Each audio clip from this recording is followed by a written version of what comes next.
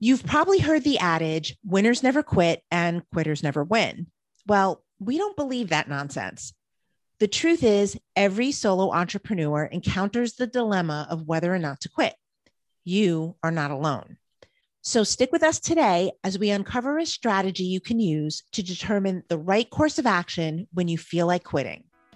Okay, people, let's make it happen.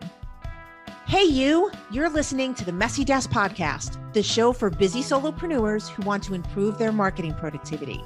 Join us every Wednesday as we share actionable productivity and marketing tips to help you overcome those inevitable messy moments. Are you ready? Let's get to it.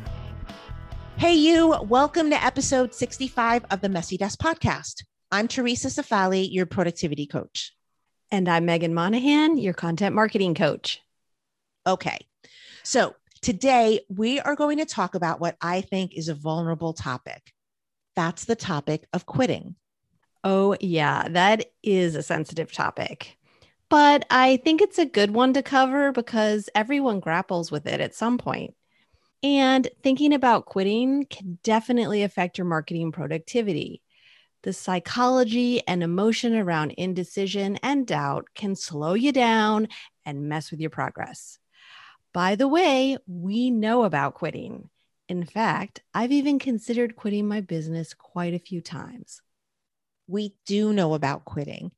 Speaking from experience, there have been plenty of times that I've quit something, be it a strategy I was trying, a goal I was attempting to achieve, or even an entire career. And conversely, there have been times when I stubbornly kept going with something I should have given up on because I bought into the hype that only losers quit. And I, of course, was no loser. There's this stigma attached to quitting, you know? Yeah, there definitely is. Just Google quotes about quitting and you'll see lots of quotes that try to convince you not to give up. Quotes that declare that quitting means you won't be successful. Quotes that insinuate that quitting is for losers. Or even quotes about how the feeling of wanting to quit means you should just dig in and work harder. One of our personal favorite quotes about quitting is by Vince Lombardi. Once you learn to quit, it becomes a habit. That's a big nope. No. Yeah, we just don't buy into that type of quote unquote inspiration. While the intention may be to motivate you, in my opinion, they just create guilt and cause feelings of inadequacy. Are there times when you should not give up on something? Absolutely. But there are definitely times when it's wholly appropriate to quit. The question of whether to quit or not to quit something is highly personal. For example, you've started a blog and you're not getting any traffic to it. Should you quit? I wish I could say that the answer was a simple yes or no, but it isn't. The true answer is it depends. There are many variables to consider when you feel like quitting. The point is to make those choices carefully and with intention. You want to make sure you're choosing to quit for the right reasons and making the choice based on information and logic, not ego and emotion. Right. Deciding to quit is okay. But before you give up on that strategy, tactic, goal, or whatever, you should wait. That's right. I said wait. WAIT. Whether you're giving up on a content marketing strategy or feeling like you need to quit your business and get a traditional job, we believe it's best to pause. It's never a good idea to make a hasty decision. The worst thing you can do when you're feeling frustrated is to react in a way you'll regret later. As my mom always says, respond, don't react. The wait process helps you pause and decide if quitting is the right move to make. It helps you respond rather than react. I just love that so much. And, the process will also help you recommit to that thing you want to quit should you decide to keep going. Okay, let's dive in. Step 1, or the W, stands for walk away and get some distance. When you feel like quitting, the first thing that you should do is take a break. Now, this is not the kind of break we've shared in the past. It's not a walk around the block or dance it out type of disruption. It's a true get some distance between you and the thing you'd like to quit type of activity. Walking away and creating space between you and the issue is a critical strategy that will allow you time to regroup and approach things with a fresh new perspective. The feelings that often accompany the desire to quit are frustration, anxiety, self-pity, anger, and even sadness, just to name a few. And when you're feeling these emotions, particularly over a long period of time, you can start to self-sabotage. This makes everything worse. The consequence is that one small event can magnify that desire to throw your hands in the air and give up. So instead of making a snap decision, take some time away from the thing you want to quit. For instance, if you've been feeling like quitting your blog, take a week or 2 off. But if it's something bigger, like your business, take a couple of days away. If you can, get out of Dodge. Even 2 days away in a new environment can help. Giving yourself a chance to have fun and play can help renew your outlook.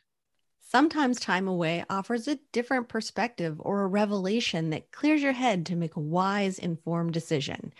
This break will be just what you need to dive into step 2 with fresh eyes and a renewed attitude.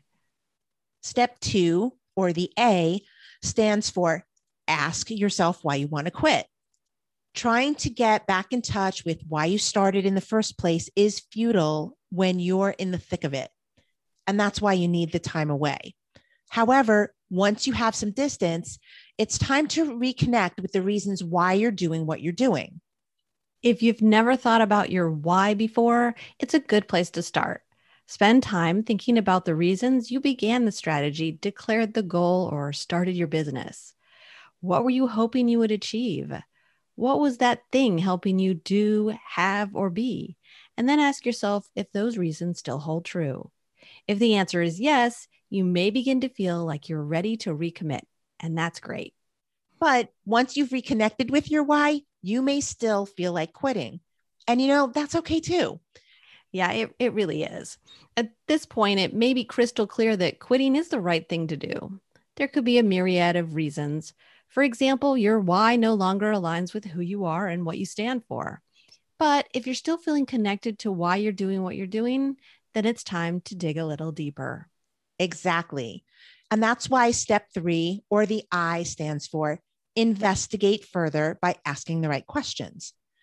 The following are some questions to consider when you feel like quitting, but not all of them will apply to every situation. So choose the questions based on what you're thinking about giving up. Does that make sense? So here they are. Why do I want to quit? What specifically is frustrating me about this situation? Am I running away from something? If so, what? Am I running towards something? If so, what? What problems do I expect to solve by quitting? Am I making the decision to quit from an emotional place or a logical place? Have I taken every action I can to solve the problems I'm having? Do I know what my next steps are? How will quitting make me feel? And have I asked for help? This is by no means an exhaustive list of questions. Actually, as you're thinking through these questions, other ones may occur to you. Be honest with your answers and remember to keep emotion out of it.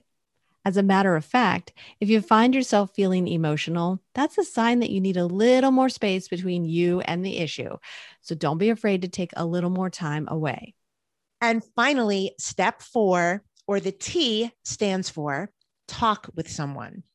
And not just any someone, particularly someone who understands.